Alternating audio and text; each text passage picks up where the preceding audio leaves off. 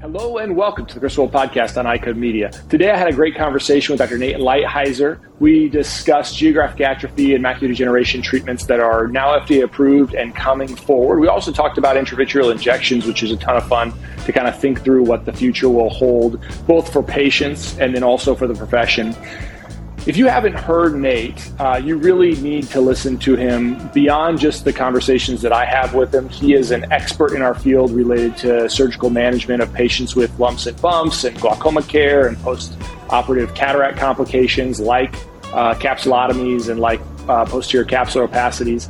But even beyond that, he is well thought out in his reasoning. He dives deep into the literature. I always love to catch up with him. So please enjoy our conversation. As always, be sure to subscribe to the podcast, write a review, share it with your friends, and support those who support us.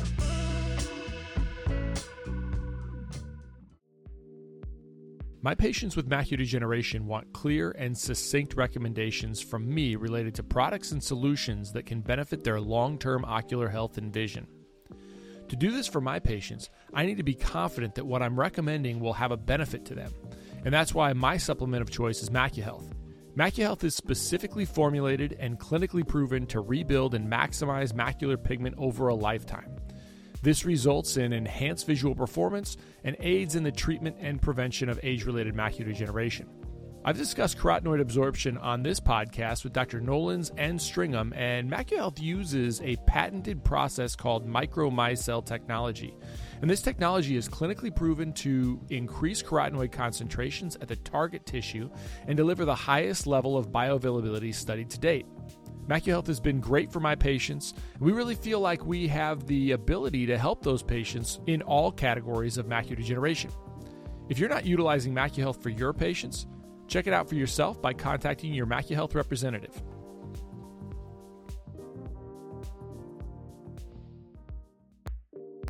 The most common questions I get include, what ophthalmological codes or evaluation and management codes should I use?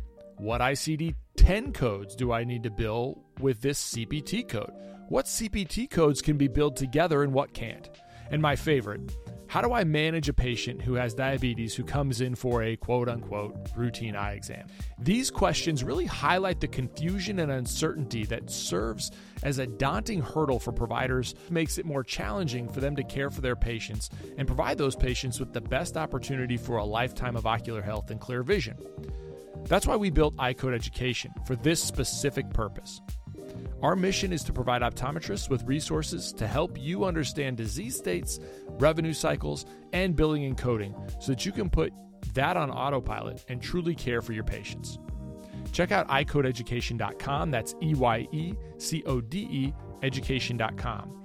We've developed a premier billing and coding bundle that includes all of our billing and coding resources in one place.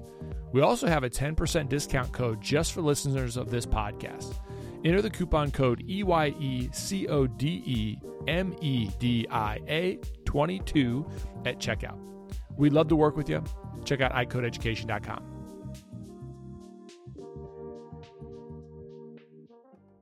Well, thanks for doing this. No problem. I figured that, since this was, I guess it's technically surgical because we're discussing an intravitreal injection, that it was pertinent to kind of the Nate Lighthizer surgical minute. And what I was hoping to kind of discuss is, I was at a retinal conference. Actually, what it was is a whole bunch of retinal surgeons who are in a private equity group. They got together. They wanted insights from optometry, how to better support referrals, etc. So there were about 4 of us there. And it was the week or two after this medication, Syforva. Do you know how to say it? I don't know the plan. Pegcetacoplan. Okay. That's what I've known it better than I do. Copeland. Yeah. But Syfilver? I don't know. Yeah, could be. Yeah. Either way, anyway, it's not the best name, because it's harder to, but that's how they go, right? Yep.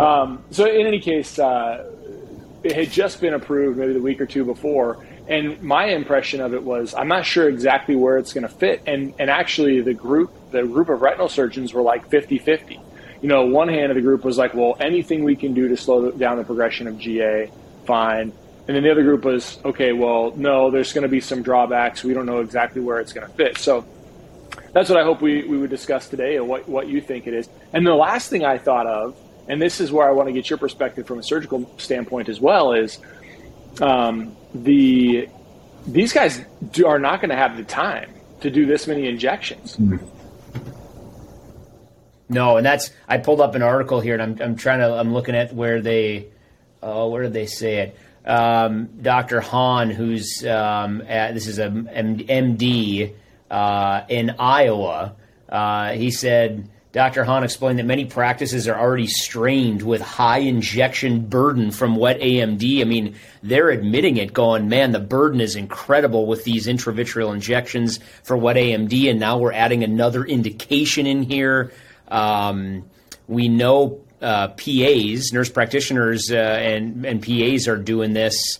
I think ODs are well equipped to start to handle this burden. So we'll see down the road how that shakes out. But as the technology gets better and better, and we know this is the first one from Apellis, Iveric Bio is the next one that's coming with another medication, probably 6 months out. So as this gets more and more, will this fall into OD's wheelhouse? Potentially, yeah. Yeah, I mean, I think it's going to be, you're going to see one of two things happen, because the system will absolutely break. We're talking about obviously scope of practice now, but either MDs will incorporate, retinal surgeons are going to have to incorporate more PAs and nurse practitioners into their practice to do nothing but push medications. And probably even interpret whether or not, fit a standard protocol. A patient is at treat and extend, or every month, or bi-monthly injections, depending on their medication, their FDA-approved medication, or quarterly injections. And they're just going to follow that protocol and just bing, bing, bing, bing, bing. Doesn't matter. We're going to look at their scans really quickly, inject. And so, or, obviously it's going to have to be done in the hands of optometry. And you and I know that there's nobody better trained to do that. And it's going to have to happen. It's just how tightly they're going to hold on to that little grip of power. Yeah. Or major grip of power. Yeah, as you know, it's a slippery slope, and that's their argument in many states, is we can't let you do this because then you're going to want to do that. But, again, I agree with you. The system is going to break at some point, and they can't handle the load of this. And I think it's time for optometry. I have an interest. I know I have other faculty members that go, man, we could be well equipped to help these patients get more local treatment, more timely treatment. So I think who would have thought 50 years ago optometry would be doing what we're doing today? So it may be tough for most of us. I think you and me may be excluded, but many of us, maybe even us as well, it may be tough going, man, are we going to be doing intravitreal injections? That may be tough to imagine today, but it was tough to imagine laser procedures 40, 50 years ago, and now look where it's at. So I think it's evolving, and who knows where we'll be in 5, 10, 15 years, if not sooner. Yeah, I agree. I mean, I think, to your point, you and I might be considered cowboys to some, but the reality is that, when I think about doing an intravitreal injection, there would be a lot of stuff. I'd want to go over a ton of cases with a guy right next to me. I mean, just thinking about what are the risks? Okay, how do I place it there? What if I place it there? You know what I mean? Like, you just get more comfortable with it.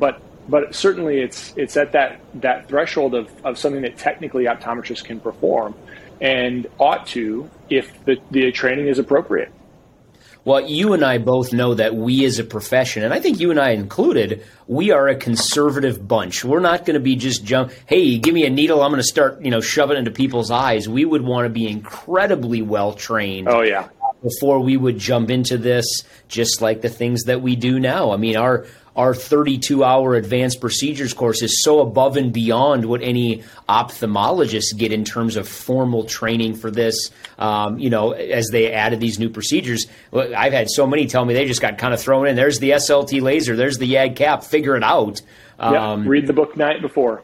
We had an ophthalmologist that attended our course when we gave it in London in the UK and said this was the best laser training that I've ever seen before. I wish we had this when I got trained on lasers way back when. But so we know that if this were to ever come about down the road, whether it's 25 years or 5 years, that we would be incredibly well trained. We probably would involve ophthalmology in this. I know Leo Scorin. I did a 4-month rotation with him, and that was my first experience into intravitreal injections, watching him do these, and it was fascinating. This is back in 2008, and he was doing a bunch of these then. So, the training evolves, and we would certainly be well trained on that before this would ever happen, if it were to happen down the road. Yeah. Well, so let's pause that, because we could go on and on. Sure. But for Syphora,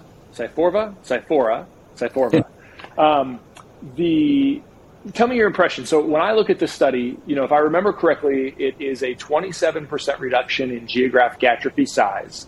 Or actually, what was it? It was 27% of patients had a slowing of their progression of GA. Am I remembering this correctly? It was a few weeks ago that I read this.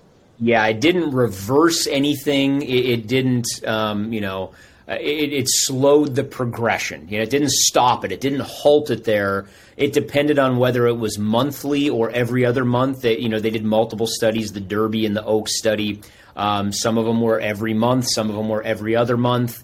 And it ranged between about 17% up to 32%, a slowing of progression, depending on what time period they looked at and depending on whether it was every month or every other month. The highest percentage that I saw was a 36% reduction in the rate of progression if they had it every month, if the injection was every month, and the biggest benefit was between 18 and 24-month time period. So I think one of the take-home points is this is not a one-time injection or you get it every month for 3 months or 6 months. It was this is going to take a year to 2 years to see the maximum benefit, at least based on the trial. So much to be learned still on this, but we haven't had anything before this, and now we have something for GA that at least slows the progression in some. And so, to think about that, I mean, certainly this is going to be, I hate to speculate on how expensive the medication is going to be, but it's going to be expensive for sure, which means, you're going to have, and you probably already looked at that. So you probably have. I can tell you how expensive it's going to be. I found it last time. How expensive is it going to be? It will be marketed under the brand name Syfover, however we pronounce that, and will be priced at $2,190 per vial. The company announced on Friday, so $2,190. So nearly $2,200 for 2 years every month. That's $50,000, basically. Yeah. And then again, they will tailor it. I read one thing where it said, okay, it's going to take 6 to 8 vials to start to see the best effect. So maybe they do it monthly for a while and then every other month. But even at 8 vials at $2,200, you're still approaching $20,000 for a treatment. So certainly there's going to be a cost factor in this as well. I want to discuss the MyDay toric contact lens for a minute. When I'm reaching for a daily lens for my patients, I need to know that it will be available in the parameters I want, and it also needs to work. This improves my chair time and my patient satisfaction. The MyDay toric lens features the same optical lens design features as the most prescribed monthly replacement toric lens on the market, the Biofinity toric. MyDay toric now completely mirrors Biofinity toric's parameter range, and to be clear, this means that if you can find a parameter in the Biofinity toric, you can find it in the MyDay toric. This toric lens design is multifaceted to ensure optimal visual acuity, lens stability, fit, and comfort. Its uniform horizontal ISO thickness and wide ballast band quickly orient the lens for better performance and simplified fitting processes. When prescribing MyDay contact lenses, you can feel confident about your environmental impact because for every MyDay contact lens sold in the United States, CooperVision's partner, Plastic Bank, collects and converts an equal amount of ocean-bound plastic through their global network. The MyDay multifocal and MyDay toric contact lenses will provide your patients with great vision quality and comfortable lens experience, all while making a difference in our environment. So if you haven't started utilizing MyDay multifocal in your practice, I'd encourage you to reach out to your CooperVision representative to get started.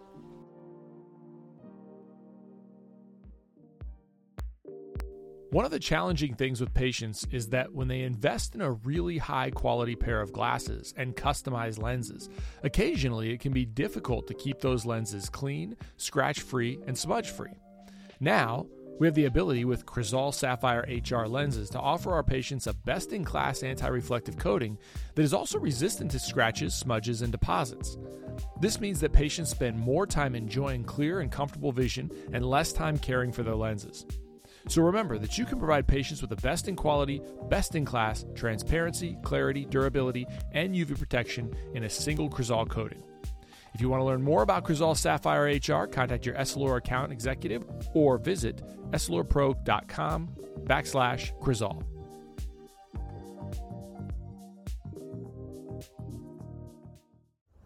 My clinical, so then the downside is, as I recall, that there was about 13% of patients that transferred to wet macular degeneration or converted to wet, but in the placebo group there was 5% or 7%. So the difference was maybe a 7% difference. So it's a number needed to harm from dry to wet of something like 1 in 12, if I remember correct. Am I thinking about that right?